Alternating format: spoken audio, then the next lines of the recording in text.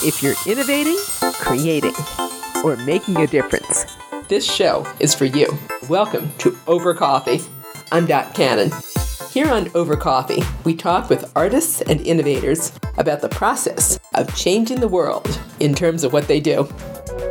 We put experiences into this Micro Amusement Park that exists nowhere else in the world.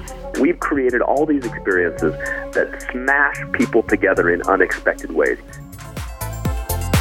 When you walk into 634 Mateo Street in downtown Los Angeles, you are going to experience an amusement park and a show at the same time. And they'll be unlike anything else you've ever seen, courtesy of Two Bit Circus's new Micro Amusement Park, which opened in September 2018. With their Micro Amusement Park, the Two Bit Circus team uses a constantly evolving palette of VR, XR, sensors, and robotics to reimagine the carnival experience. And at the very heart of it are interaction and education. Eric Gradman is the CTO and co-founder of Two Bit Circus. Eric, how'd you first realize the magic of combining art, technology, and play? You know, Brent Bushnell, my co-founder, and I have been building stuff together for, about 10 years ago. And when we first started building stuff together, we didn't know exactly what we wanted to build. And we played around in a number of different disciplines, from games to art to large-scale experiences to bio-monitoring stuff. We just love building stuff. But after a while, as we started bringing our creations to events and showing them off in front of people, putting our creations in front of people and watching them play, even our early art pieces got turned into games by the audiences of the events that we were attending. And it just inspired us both to create fun stuff and never stop creating fun stuff. There's just an incredible feeling when you bring your creations in front of other people and see them smiling and laughing and having a good time. Which, of course, I've seen quite a lot because I've had the pleasure of seeing your STEAM Carnivals. How did Micro Amusement Park evolve from those? So we ran several STEAM Carnivals. We ran one in Los Angeles, one in San Francisco, and they were a great success. And what we discovered over time is that STEAM Carnivals were difficult to put on. They were time-consuming. They were expensive. And the biggest disappointment was that we would spend weeks, months getting these things ready, a whole week setting the venue up, and then we would be open to the public for 3 days. And it was the biggest letdown. And we'd get back to our shop, and we'd be exhausted, and it would take us forever to get the motivation to do the next one. What we really wanted was a place that could stay open every day of the week, a place where people could come to us rather than us coming to them. And that's when we decided to transition the STEAM Carnival over to our Two Bit Circus Foundation, which continues to run STEAM Carnivals all around the world. We've moved on to focusing on adults and families in our permanent facilities. And you have your extraordinarily cool Micro Amusement Park. Would you take me back in your imagination to opening that? What was that like for you? Opening up this Micro Amusement Park was both an incredible amount of work and incredibly satisfying. Planning and architecture and sort of pre-visualization began, a year and a half, 2 years before we ever opened the doors. And so for the longest time, this place was just a dream. It took us so much time to develop the experiences. You know, we put experiences into this Micro Amusement Park that exists nowhere else in the world. We did a lot of our own custom development, so this place would really stand out. So it would be different from any place you could experience anywhere in the world. And for all that work to finally kind of come to fruition when we opened the doors on this place, we had a great launch party. We had a ribbon cutting. We had the mayor of Los Angeles. We had Bill Nye, the science guy. We all knocked down bricks. And that moment when we sort of opened the doors to the public, people streamed in and had a good time. That was such an awesome feeling. Let's look together at least one of the experiences you have that we could find nowhere else. I know what my favorite was, but I'm going to ask you to choose a favorite child here. Oh, no, I want to hear what your favorite is. Minotaur Maze by a mile. You like the Minotaur Maze? I'd probably love your escape room so I could have gotten through the lines to see them. Awesome. What's your favorite? Well, let me tell you about another experience in that area of the building. One thing that I love to build is what we call story rooms. We have a story room here called Space Squad in Space. Now, a story room is a little bit like an escape room insofar as a group of people get put into a room for a fixed amount of time. But the goal here isn't to try and escape from the room as quickly as possible. The goal here is to be the best spaceship pilot you can be. And so you and your group of friends find yourself physically on the bridge of the Space Squad Endeavor. And around you are working bridge consoles, lots of screens, lots of buttons, some of which you recognize, some of which you don't. And we assume that most people have never actually piloted a starship before. So the first couple minutes of this experience is just getting you comfortable with the ideas of liftoff and piloting and using your weapons and things like that. And then this 20, maybe 30-minute long experience is going to take you around the galaxy, solving different missions and working together as a team. And it's a little bit more like being in an episode of a TV show than being in a horror movie. I associate traditional escape rooms with, being in one scene of a horror movie, whereas a story room is meant to give you the sort of dramatic arcs that you might expect from a TV show. But Eric says Two Bit Circus's Micro Amusement Park is about more than entertainment. It's important to note that this isn't just a place where you come to play. It's a place where you come to eat and drink, and it's almost like a whole new form of community center. We want people to spend a long time here, have a good time, come out for dinner, come out to meet people. It's not just about the games. It's also about the community. And that had very much that feel when I was there. Do you still have upstairs where people can kind of sit there and look at what's going on downstairs, maybe play a board game and visit? We do. We have the upstairs deck. There are still some classic games up there if you need a little moment away from the buzz downstairs, and that's always an option.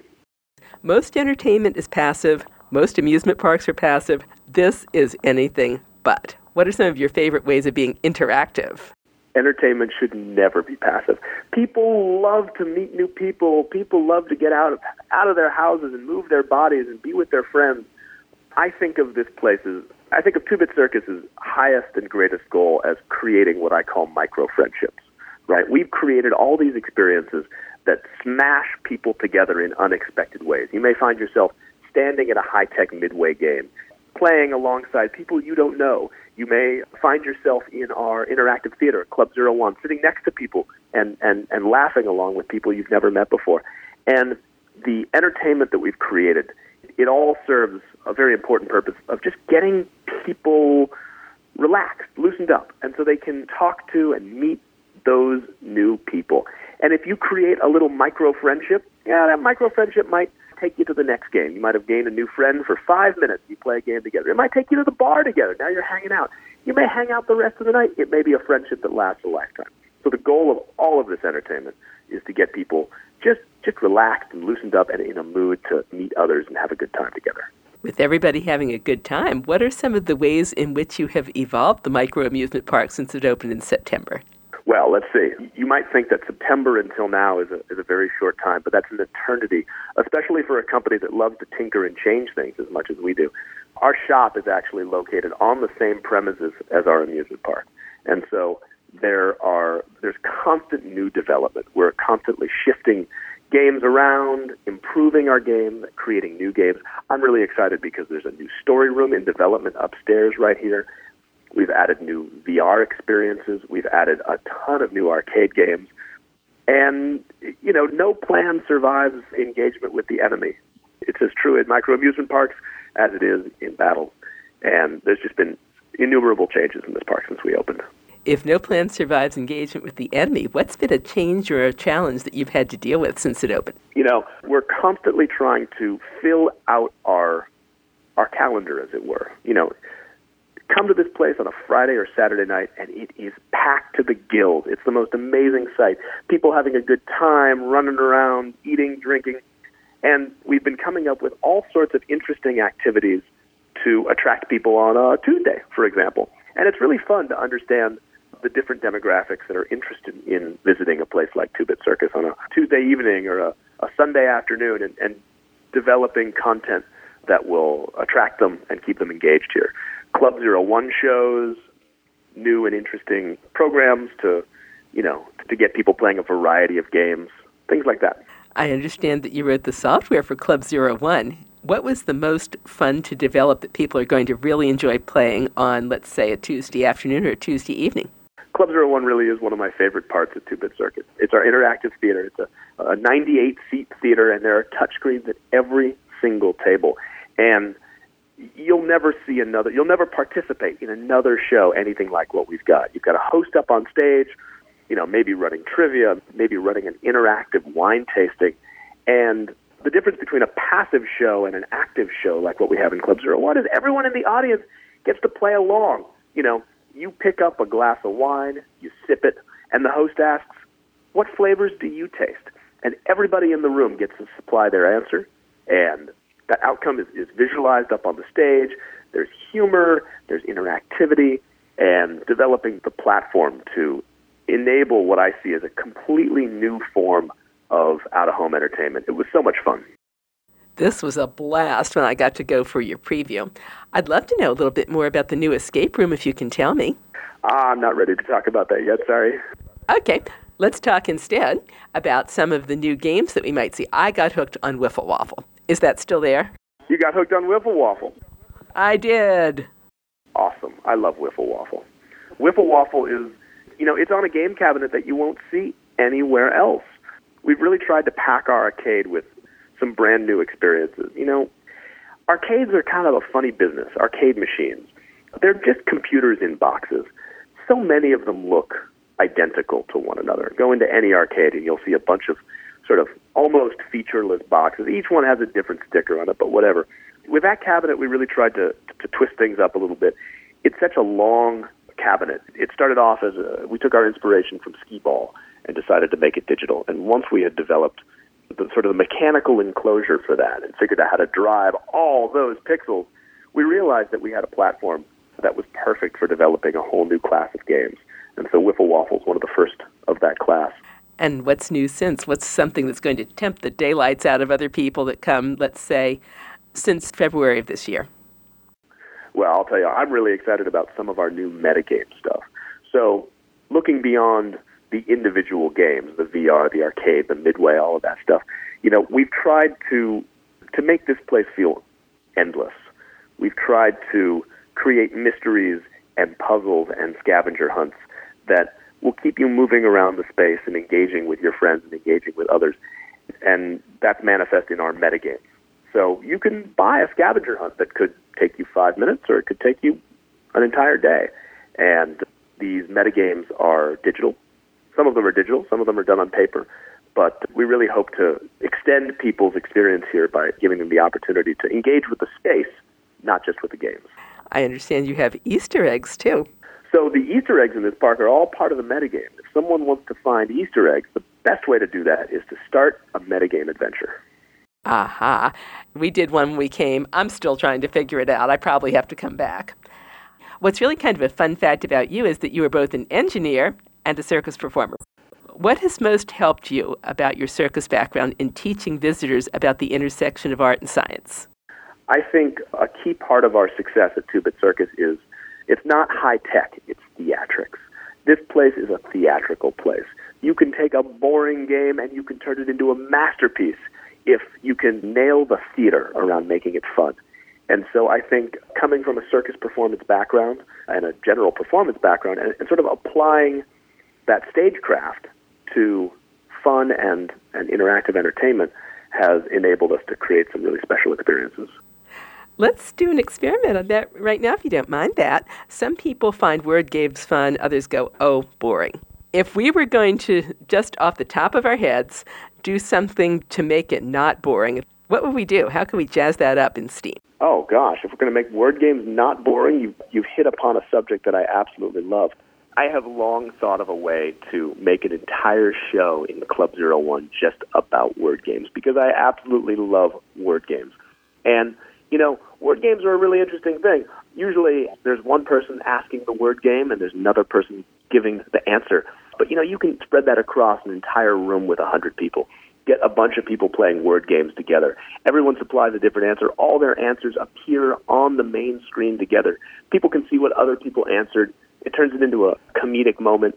And I think that's one great way of making word games fun for a large group of people. Sounds like a blast.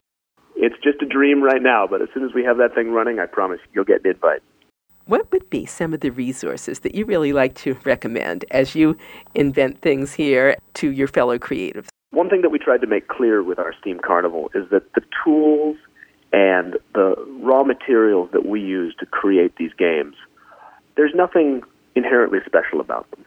All of this stuff is available to amateurs. It's all available to high school students. It's all available to middle school students, for that matter.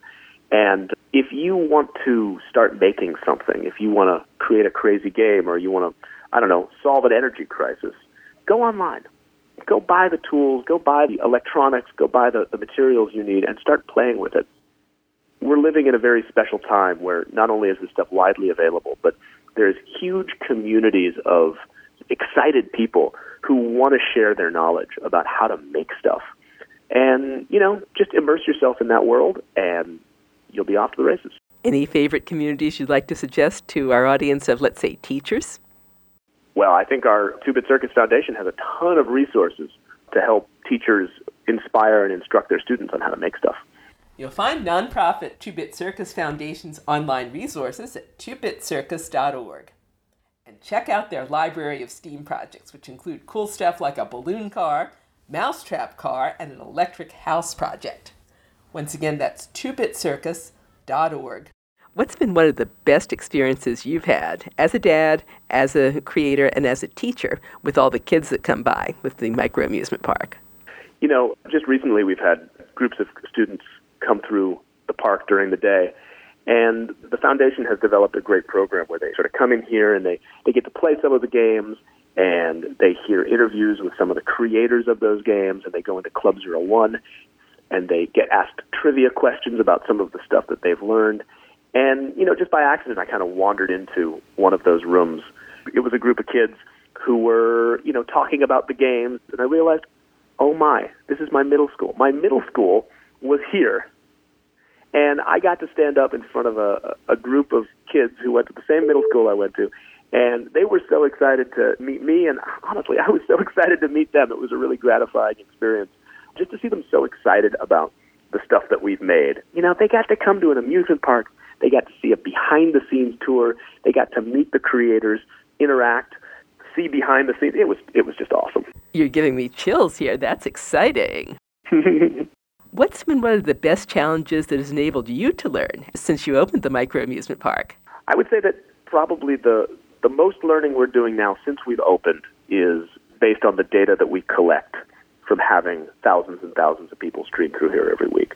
It's one thing to design a game in a vacuum. It's another to really look back at the data and see how people are interacting with your creation. A quantitative analysis of a game's performance can really tell you a lot more than a qualitative observation ever will. So I've been very excited to be able to see numbers. I love numbers. We got lots of numbers. When you look at the numbers, what did they really love and what did you have to change? Well, one of the things that we can do through our data capture is just to see where people get stuck in games, just to understand what gives people problems. And sometimes the tiniest tweak to a game can really drastically improve people's experience. If you discover that a large fraction of your players are never completing or walking away from a game after, a short engagement with it, well, shoot, you should change that game and figure out where that place is and make it easier, give some instruction, skip it, I don't know. As you make the tweaks and do the changes and come up on, I believe, 7 months and counting, what's next? What's next? Well, we're excited about future 2-bit circuses. That's coming down the pipe. Nothing firm to announce on that, but that's certainly in the cards. I personally am excited about all the new experiences that we're developing now, from story rooms to Club 01 shows to new games. We've brought in a ton of new experiences from our third-party partners and vendors, and there's more of that to come. Now that we have an open amusement park, and it's become totally clear that this is a place where people go to play with the future of fun, we have people contacting us saying, will you please put our game in your amusement park? And, being able to do that really gives us great pleasure. What if we've got a maker listening who's saying, oh, please put my game in your amusement park? Where do they contact you? Well, let me tell you, we run something called Beta Night here. And Beta Night is probably my favorite night of the month. And that's when we have both very highly professional and totally amateur inventors showing off their new games. Sometimes before we commit to putting something in the park, we want to see how people play it, And so we'll invite those creators here to Two Bit Circus to set up their stuff during the day. This place is open to the public at night. People stream in, they play all the games, And some of those games, made by rank amateurs are incredible, That's one of the outcomes of having tools and materials readily available to everyone. Anybody can program a game, and, sometimes a high school student creates something that's just unbelievable. And at the time of our interview in April, a beta night was coming up pretty quickly. Our next beta night is the 9th, April 9th, this Tuesday. So if anybody wants to come down, it's free to enter. And anyone hearing anything in the future after the 9th of April, is this a monthly thing? This is a monthly thing. So if you miss this one, we will have another one. I don't know what the date of future ones are yet, but they'll always be posted on our website, twobitcircus.com. twobitcircus.com. What if somebody listening is saying, why isn't there one in my neighborhood? Any plans for more micro amusement parks immediately? There are plans for more micro amusement parks. I can't promise that it will be in your neighborhood. We're always going to disappoint 99.9% of people on that score, but we're doing everything we can to bring Two Bit Circus to the places that just need fun. I'll be excited to hear about any future Kickstarter programs or anything we can promote for you. Well, I appreciate that. As we wrap up, Eric, if you could only have your son and anybody that walks into the micro amusement park learn from you one thing about innovation, creativity, and making a difference, what do you want them to take away from your work? Gosh, I think the biggest takeaway on that score would be that making stuff is fun. It should always be fun. And, I don't play a lot of games. I make games. And to me, that process is even more fun than playing. Eric, thank you for your time today. Awesome. Well, thanks so much, Dot. Nice talking with you. You and I have been listening to Eric Gradman, co-founder and CTO of Two Bit Circus. You can find out more about Two Bit Circus's Micro Amusement Park, including their upcoming Club 01 shows and special events, at twobitcircus.com. That's twobitcircus.com. And that concludes this edition of Over Coffee. Thank you for listening. Listen to more Over Coffee podcasts at twomavericks.com. That's two, T-W-O, Mavericks, M-A-V-E-R-I-X, twomavericks.com. And you can contact us at twomavericks@gmail.com. The music you're hearing is royalty-free production music provided by Pond5 at pond5.com. I'm Dot Cannon. Here's wishing you a cappuccino day.